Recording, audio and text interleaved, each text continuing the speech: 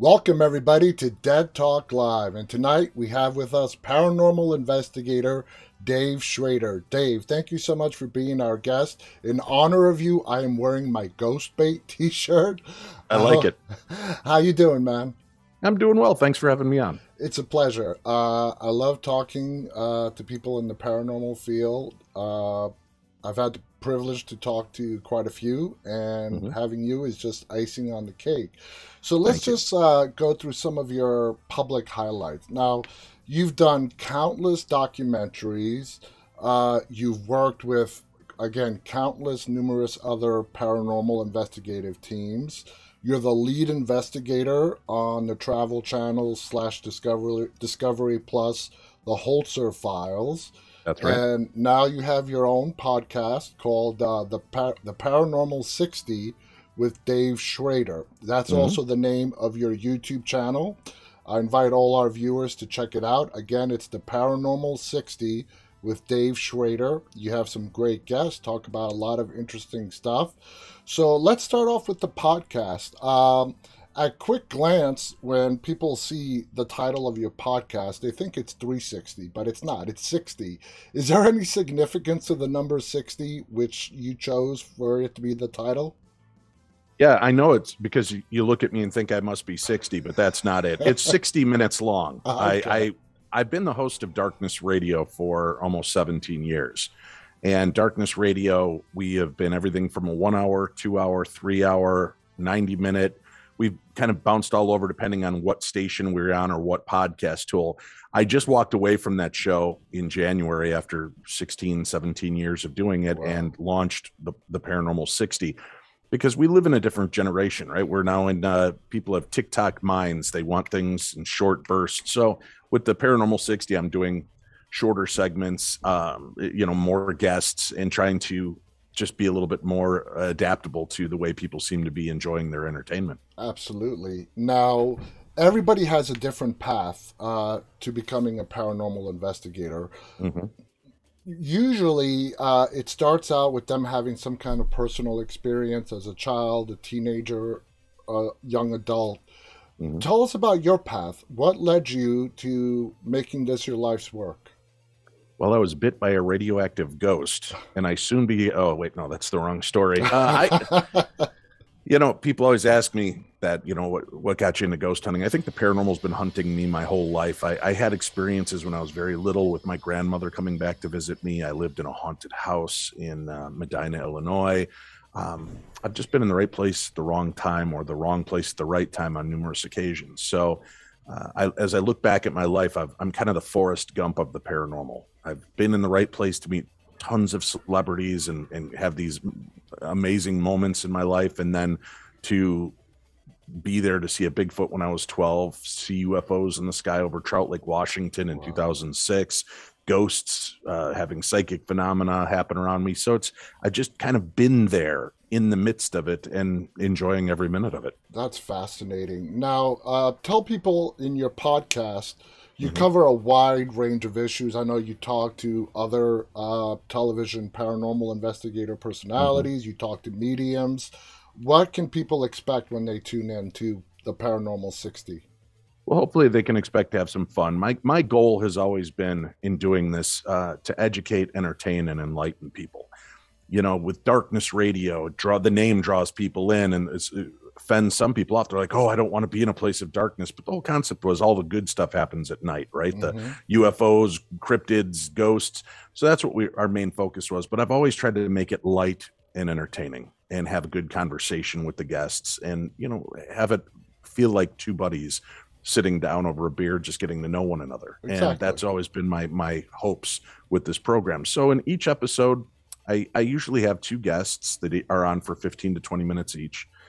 We have other little segments like Buy the Book, where I'll go over a brand new book that's been released that has paranormal themes in it, talk about the book. We do Upon Further Review, where I tap one of my friends, some of my celebrity paranormal friends, to go watch a horror movie of my choosing or some paranormal themed movie, and then they do a review for us. And it's kind of looking at movies that people have maybe overlooked over the years.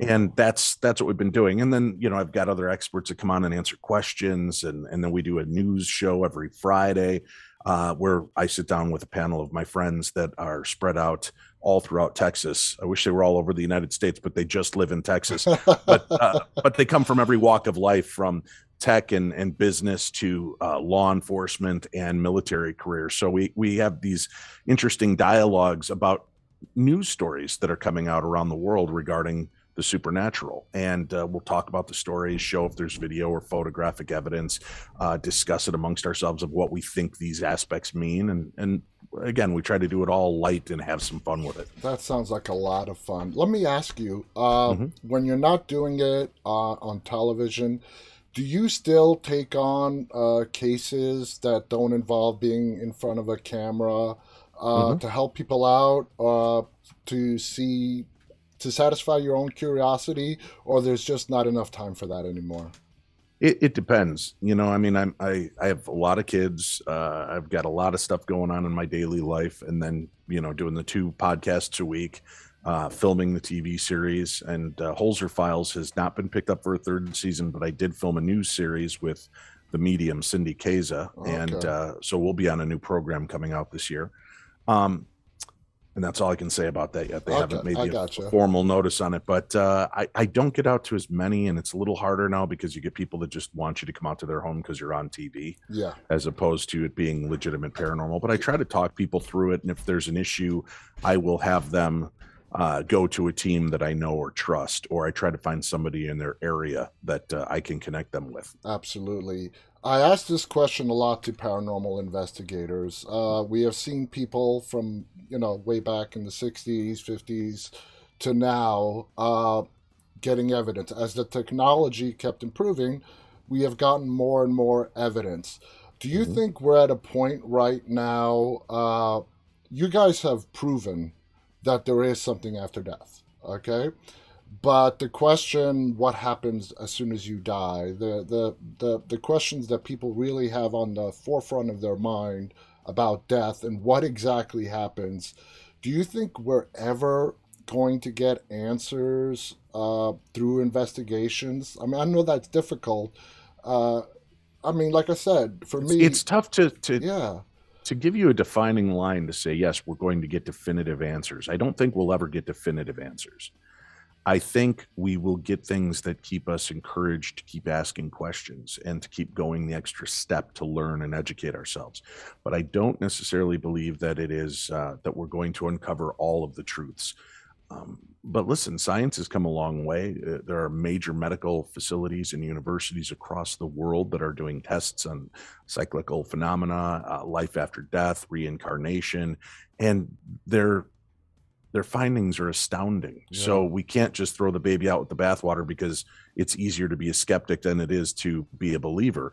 I think that there's a preponderance now of evidence that shows that something happens, but what is that something? I don't know if it's truly dead people in the sense that we're thinking, like I cack over and all of a sudden my ghost floats out of my body and starts haunting this house, or are we dealing with time slip phenomena? Are we dealing with alternate or parallel universe phenomena where the things we're seeing are things that are taking place just a step to the left, right? In our perceptions. So it's impossible to say what exactly we're dealing with, but it's fun to have that work to try to research and see if we can take it to another level to maybe get a better understanding of what comes next. I have seen one of the episodes on the Holzer Files. You got knocked down. It was really kind of scary to watch. Mm-hmm. And of course, they did the replay. And you literally, I mean, if people, any skeptics out there that were watching your legs, you were literally knocked down. What did that feel like? Was it just a rush of energy? Because it scared you. Obviously, it would have scared anybody. It knocked you down to the ground. What was that experience like? You got to understand, that's we were at the Whaley House in San Diego, California. It's a very famous haunted house. As a matter of fact, Dr. Hans Holzer really put it on the map as being one of America's most haunted houses. He and Regis Philbin went there and did some investigating and had these strange occurrences take place. So it was deemed that, and since we were doing the Holzer Files, we really we had to tackle one of the biggest cases, and the Whaley House was it. Well, that was the very first episode that as a team we got to work on. So I had never physically worked with Shane or Cindy. I knew of them and had talked to them, of course, for a few months before we got to out to film together, but we'd never worked in that environment. So it was all new to me. And although I've had experiences my whole life, I've never had something profoundly touch me. I might have felt like something brushed past me and there's nothing there. You get that spider web feeling when there's no spider webs. It's obvious I never feel like something's pulling my hair. So yeah, I can relate to that one. But when we were in there, we were standing under the archway, which is where they believe the original gallows were. Wow. And that some of these people were put to death there. And Violet Whaley, the daughter, had taken her own life. She had taken a gun out to the outside area. I can't remember if it was the outhouse or just an outhouse on the property that she went in and shot herself. Her father scooped her up in his arms, brought her into the house, laid her on the kind of couch and went to go get help. While he was gone, she expired. Yeah. And I asked if this spirit that we thought we were communicating with, Juan Verdugo, might have had a hand in her taking her own life as sort of a revenge. And Viz, what was really weird is I asked that question and bang, you hear it sounds like a gunshot goes off in the house and startled the three of us, freaked out our sound guy and camera guys. And so I started playing back the recording to see if we actually captured that, or was it just, we call that DVP, which is like direct voice phenomena or direct audio phenomena. So we can hear something, and we caught it, and I played it back a few times. And then all of a sudden something just hit me. Shane was standing off to my right and he was this far away from the wall. So something hit me. I banked into Shane and then I hit the floor. Yeah, I remember. Yeah. And if you see that footage, people are often fooled because it looks so bright, but that's night vision. I couldn't see much around me, but I half assumed that what had happened was a clumsy cameraman coming up behind me with the camera had tripped over the carpet and fell into me. Yeah. Because it was that kind of heavy weight and impact that just hit me. What surprised the directors, remember, this is our first episode.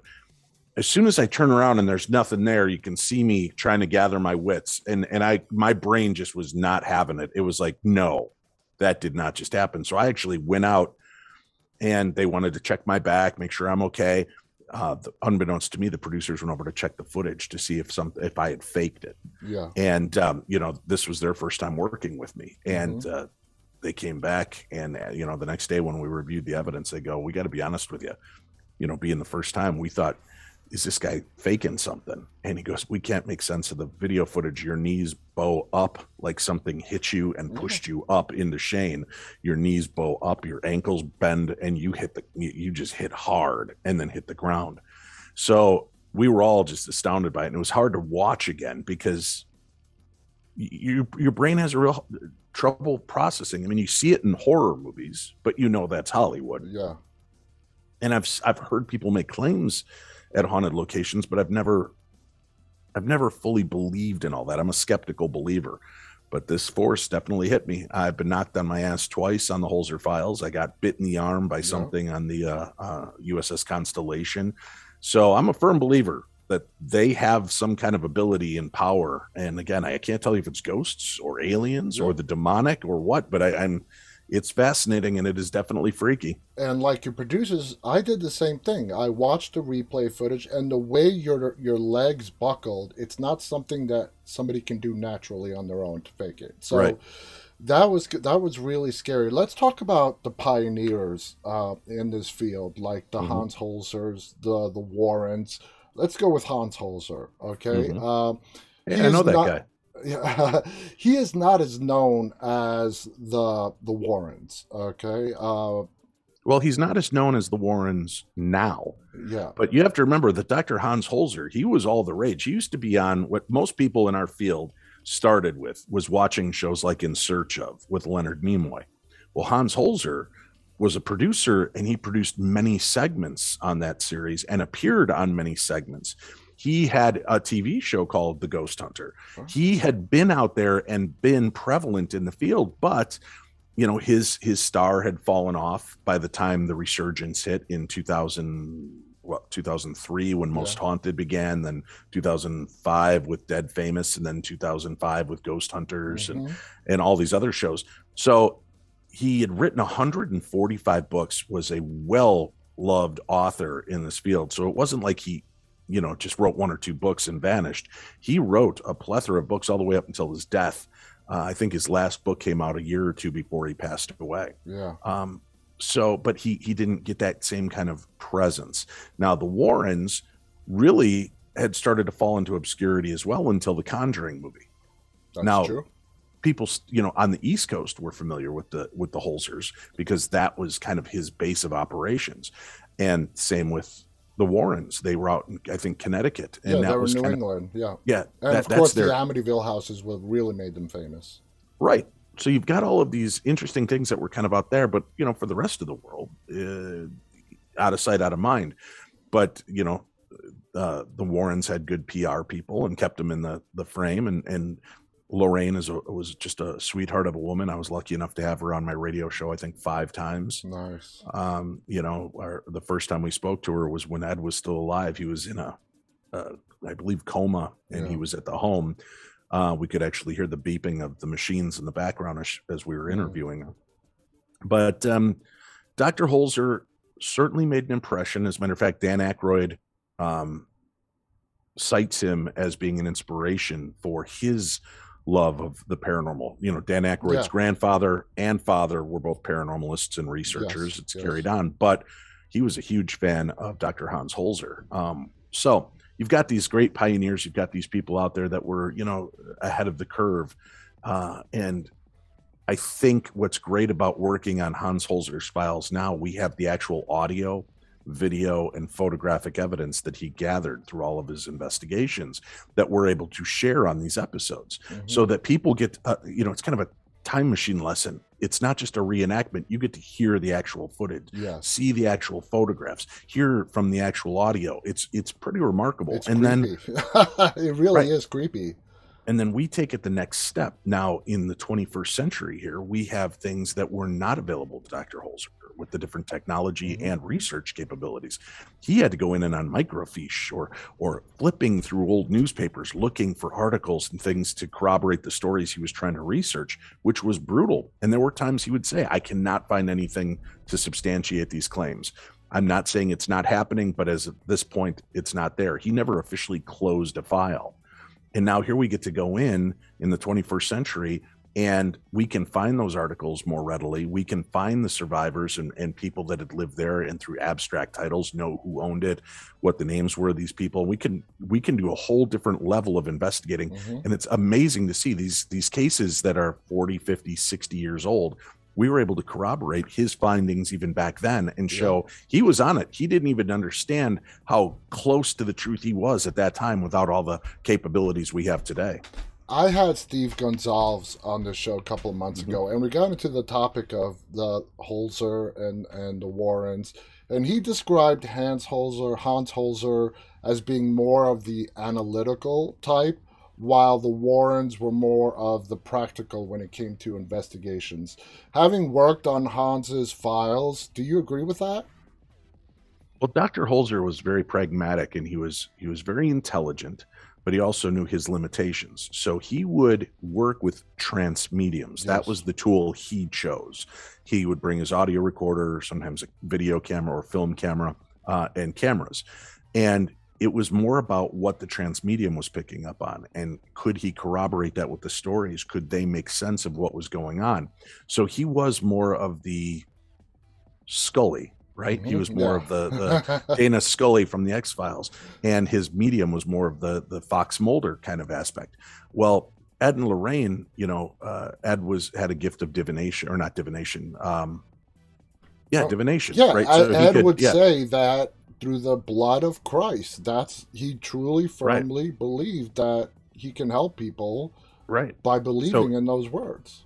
And he was able to pick up on things, and it's the word isn't divination that I'm looking for. I can't remember the word right now. It's escaping my mind, but it's going into a place, discernment. He had the gift of discernment, and he would be able to kind of ascertain what was going on there, picked up on the kind of energies. He had a very strong religious conviction and belief, and so strong that he worked with the Catholic Church on these cases. And oftentimes when they didn't have the time, they would send in Ed and Lorraine. And then you have Lorraine, who is a very open, She's mediumistic person, yeah. right? Sensitive. And so she was able to really tap into and harness those different qualities as well to prove that there was something there, at least to them. And I know there's been a lot of controversy surrounding the Warrens, and you know, with their popularity, a lot of people think, well, it must be fake, and they did, you know, no, just because it could be doesn't mean it is. And well, also think of the time they were working in back then, right. the 70s and so on. I mean, yeah, that's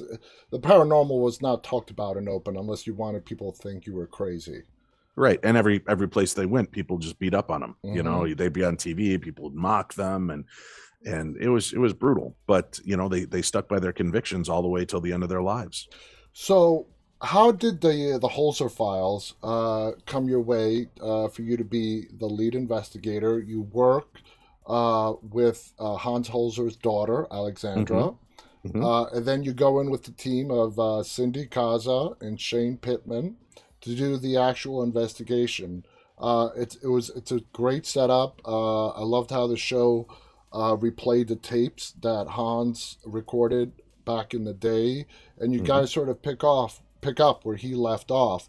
So how did the development of the show come along, and were you a part of it? Was it Alexandra? How did it all come together? Alexandra had been working behind the scenes diligently for years, and she had partnered with a production company. And I think they were looking at originally pitching this as a TV series like The X-Files. So it would be kind of in the vein of the Conjuring movies, where it's based on the cases, but, you know, it's acted.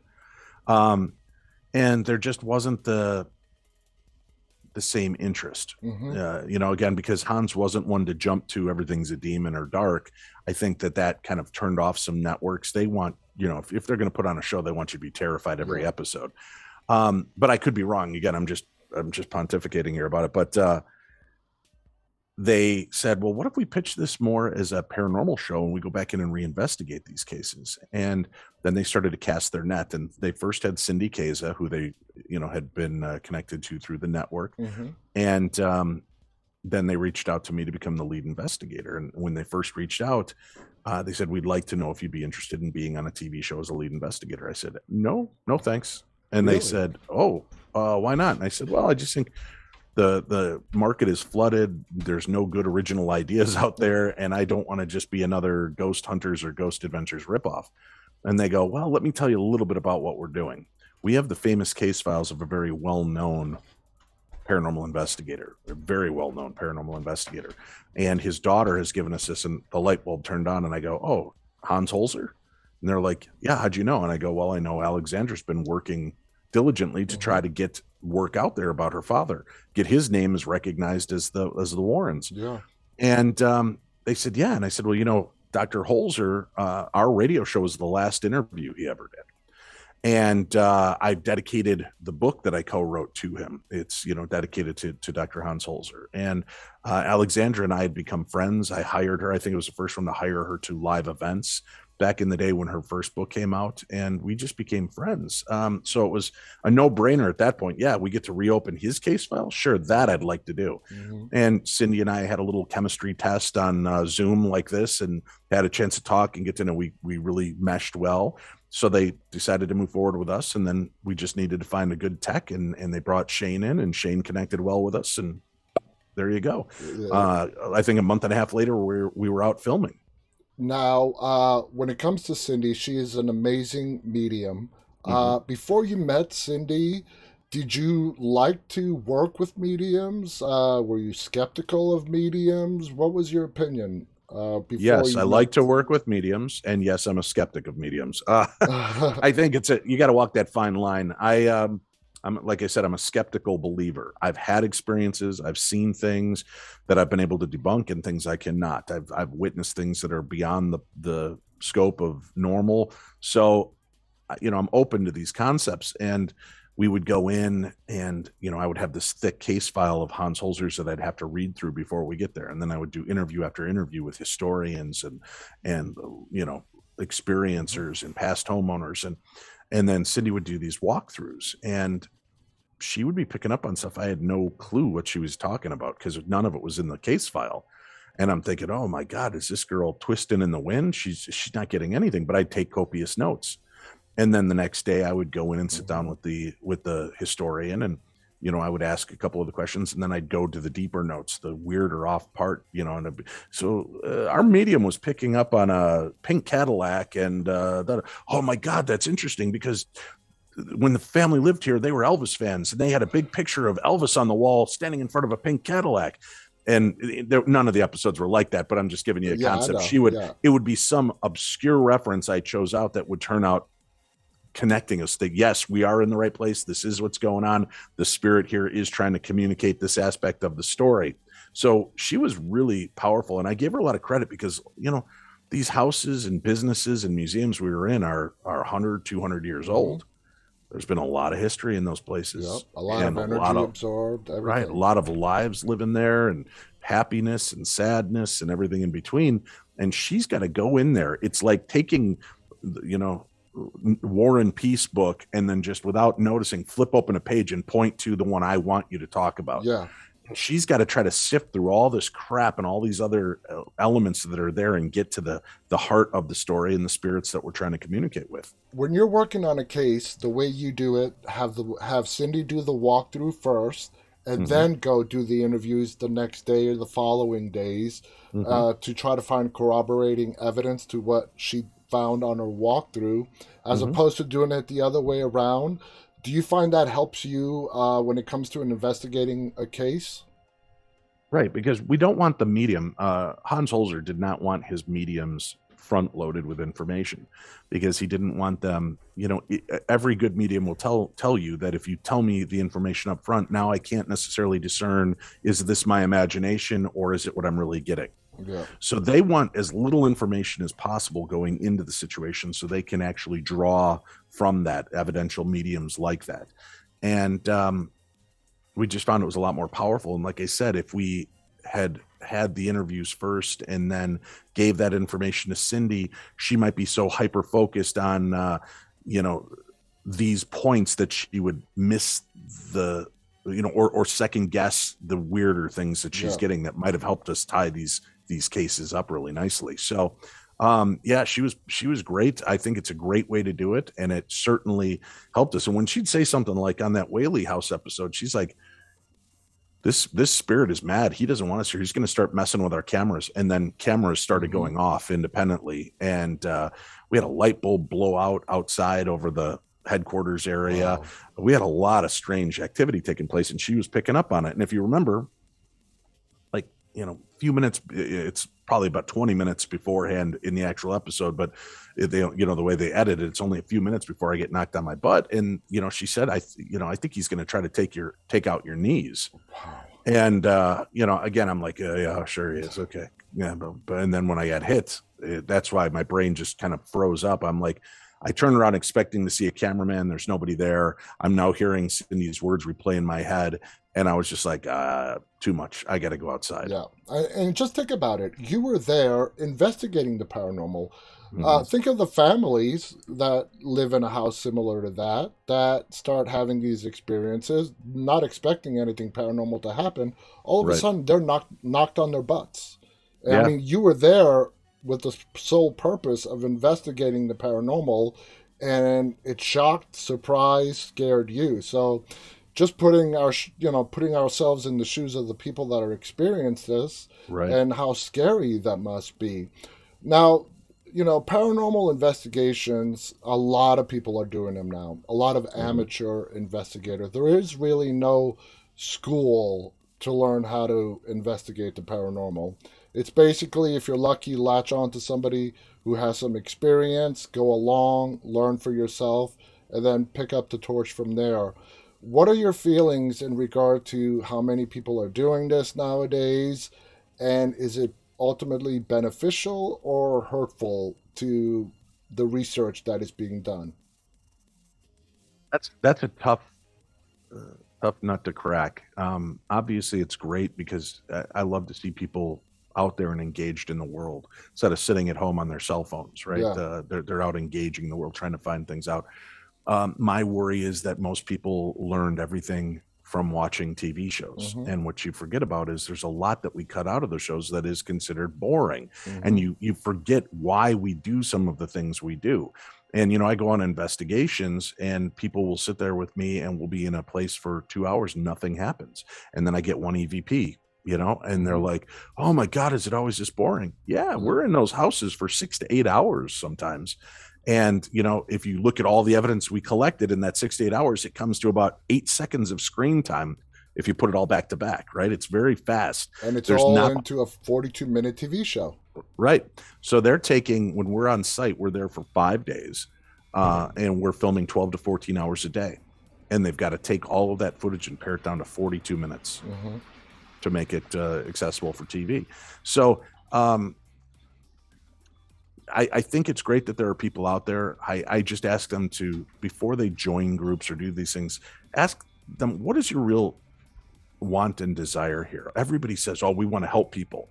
And that's not the truth. A lot of teams are out there just to get a thrill. They want to get the next piece of evidence. They want to get the next scary moment so that they can sell their story. And before you send pissed off emails to me, folks, I've watched it happen for 17 years, right? Where people are just looking to land that. I'm not saying all teams are like that. No. I'm not saying all investigators are like that, but a majority of them are looking for their 5 minutes of fame.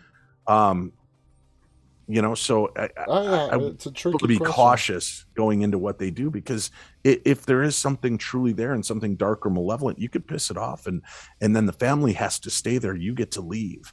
And that family then has to deal with the torment or the mental anguish of these paranormal teams that'll go in and they'll capture on a recording. They're like, oh, did you hear that? That's a demonic growl. We're out of here. You've got demons. And so they're an hour into an investigation and they leave telling the family they have demons. They didn't help them. They didn't know what to do for it. And then other people have to pick up the mess. And that's what worries me about this. It's dangerous. I would rather they go do events like I host events at the Palmer House Hotel in Sauk Center, Minnesota.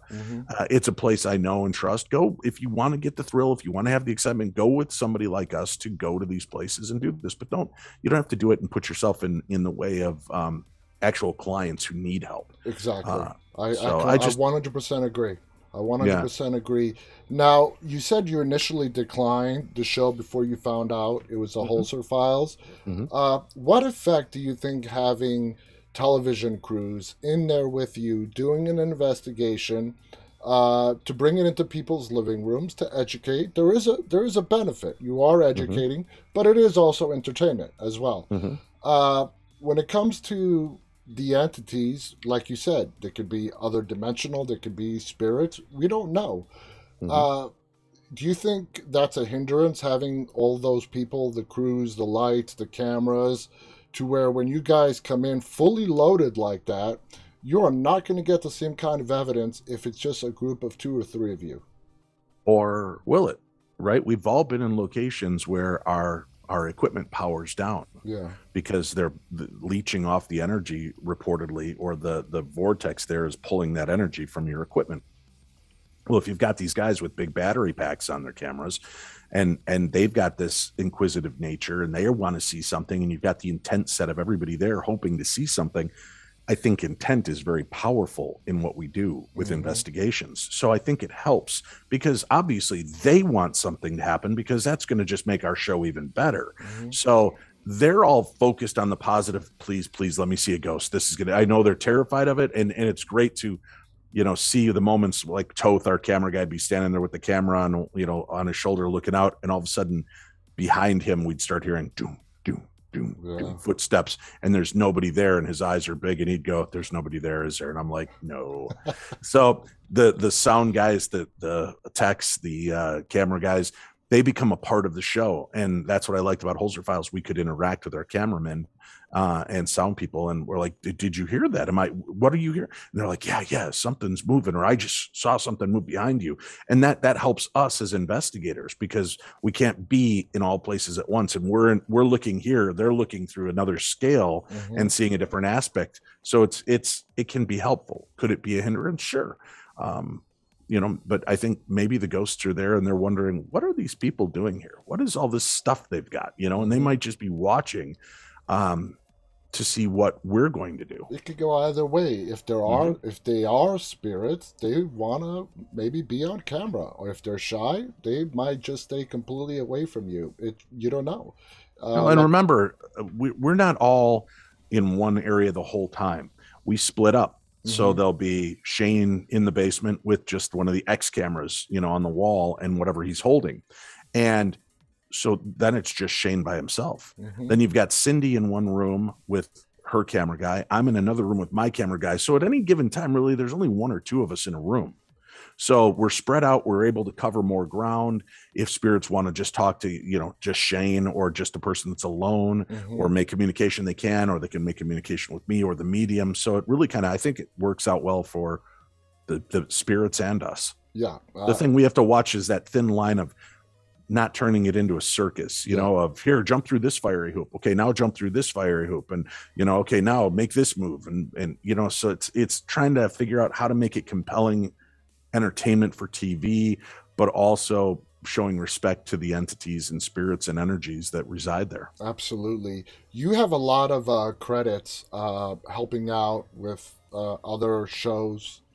The Ghost Adventures, you mentioned them. I believe you got a special thanks for Zach's documentary Demon House. Right.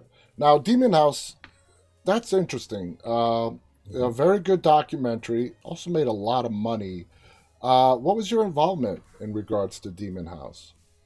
I've been friends with Zach and the guys from Ghost Adventures from the beginning of their first documentary, and we just stayed friends. And when that news story broke about that family in Indiana, Zach was just stymied, and he's like, I want to do something on this. And he goes, how do we find the owner? Well, one producer had already kind of reached out and started locking down everybody's life story and contracting them. But I found, Father Maginot and talked to him and connected him with Zach. And I had Father Maginot on my radio show. And then I found the owner of the house and put him together with Zach, and Zach purchased the house. So, it was my work behind the scenes helping him acquire some of these things that garnered the thanks at the beginning of the documentary. That's awesome. Zach bought the house, and it's worthy to note he tore it down. Right. He said he didn't want anybody else sneaking in there or getting hurt or doing stupid stuff in the basement. Tore it down and has left the house, or the abandoned field there. He still owns the property, I believe. But now there's nothing for people to really go get involved in or hurt or open more portals. He did the responsible thing, right, in doing that. Now, at this stage in your career, moving forward, are you looking more to help other people, other investigators, maybe teach, mentor?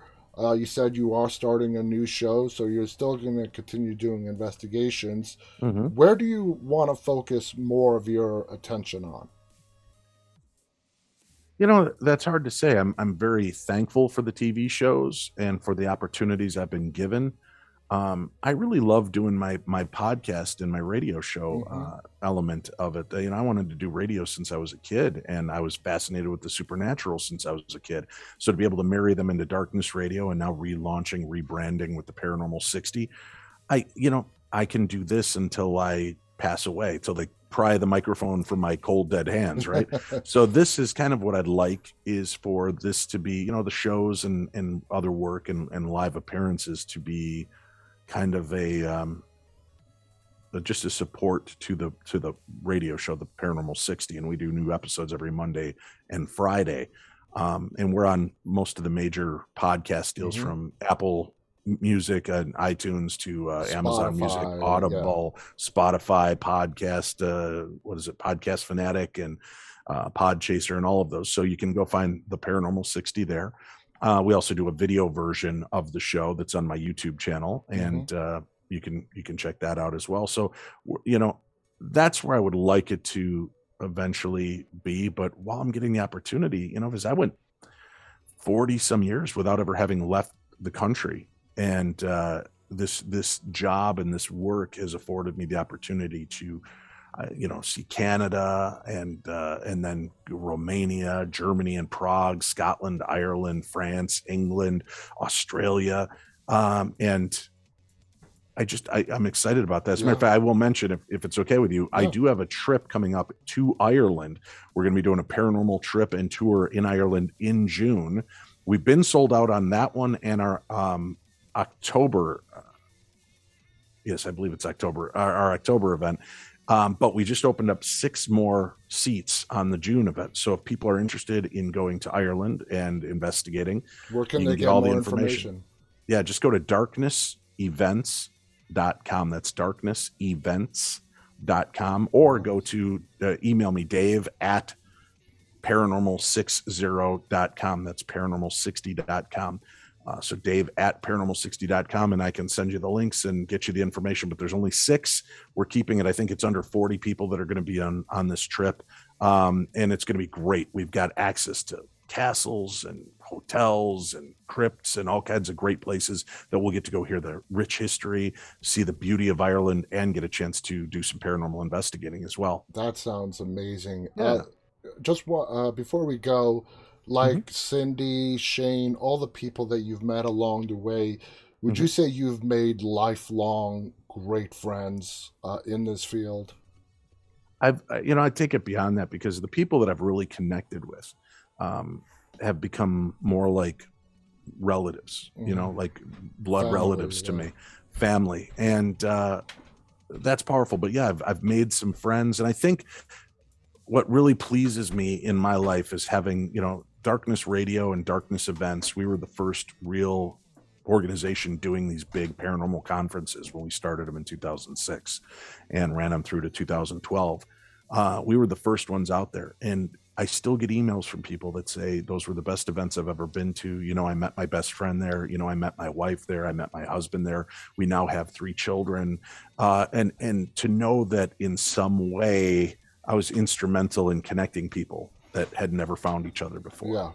And put them into this world to be connected. I mean, I'm not patting myself on the back, but I just love that sense of how the things that we do in life affect the rest of the world around us. So I'm glad that I've been able to bring positivity and happiness and entertainment and light and life to people, so that they find others that are like-minded and can live in that same spectrum and find love and friendship. And that to me is very rewarding. As I watch on social media every day, people share their memories of, oh, look, this is 2009 when I met my best friend Nicole at Eastern State Penitentiary at one of Darkness Dave's events, and they're still friends today and everything. It's just, that's so beautiful to me. Is. That, it brings this together. And the one thing I love about the paranormal above all is it is not defined by a religion or a sexuality or a race. Everybody's into it. And when we're there, we may be on Democratic or Independent or Republican, but nobody talks about that. All they want to talk about is the paranormal, and they want to talk about their experiences or what experiences they hope to have. It transcends the normalcy of the rest of the world and becomes, I think, a much healthier deal. So that is one thing I will promise you. If people tune into my program, I do my very best to avoid stories that you'll hear on regular news. We're not going to talk about the war. We're not going to talk about COVID. We're not going to talk about things that you're going to get inundated with everywhere else. Unless, of course, like the one story that came out of the Ukraine where they claimed that a UFO blew up some tanks and then took off. That's something I'll chat about, right? Because could this have really happened? Yeah. And if not, what was it? That's still pretty amazing. So, if there's stories that kind of cross those barriers, we'll look into them. But I want it to be an escape when people come, like with you. People tune in to escape and get entertainment, the world, exactly, and hear from people that are fascinating from all around the world, all walks of life. And you get to talk to some great celebrities. And I got to do the Walker Stalker final cruise and talking to some of the celebrities that have had paranormal experiences. And it's great how it's the common denominator, and it levels the playing field, because Norman Reedus isn't just Norman Reedus from The Walking Dead. When you start talking to him about ghosts, he's a guy standing at the bar having a drink with you talking about ghosts. Exactly. And it evens out the playing field for everybody. Do you think there was a study done several years ago that over 60% of this world's population now believes in some sort of afterlife? This was done many, many years ago. Do you attribute that to at least some of it to the work that you and other investigators have done to bring enlightenment education to people about what could possibly be there? I hope so, to a degree. I think we certainly keep the wheel in motion. So it keeps people, I hope people are educating themselves and looking into it deeper than just what they see on TV. Yeah.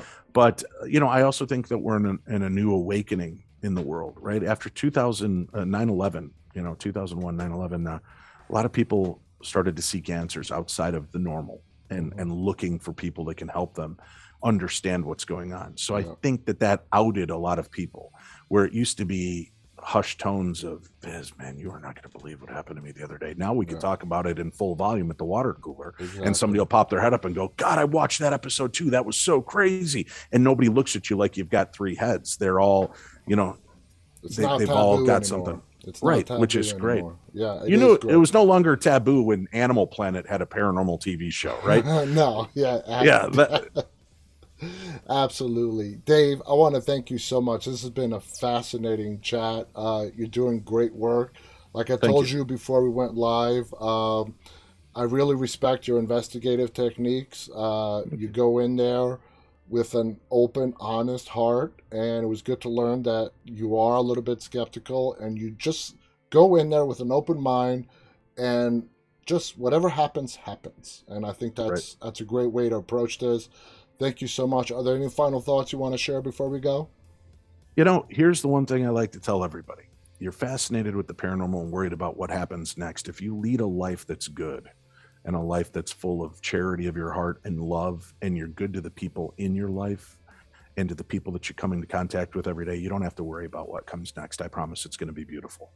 And you don't need mediums to connect you with those people that have passed over if you say everything you need to say in life. So just make the best of every day. And I know that sounds cliche, but it is the honest to God truth. And it's damn good advice too. Thank you so much to Dave Schrader. Thank you to our viewers who are tuning in live, and those of you who will watch this later on. This has been a great chat. Till next time, on behalf of Dave and myself, guys, stay safe and stay walking. Good night.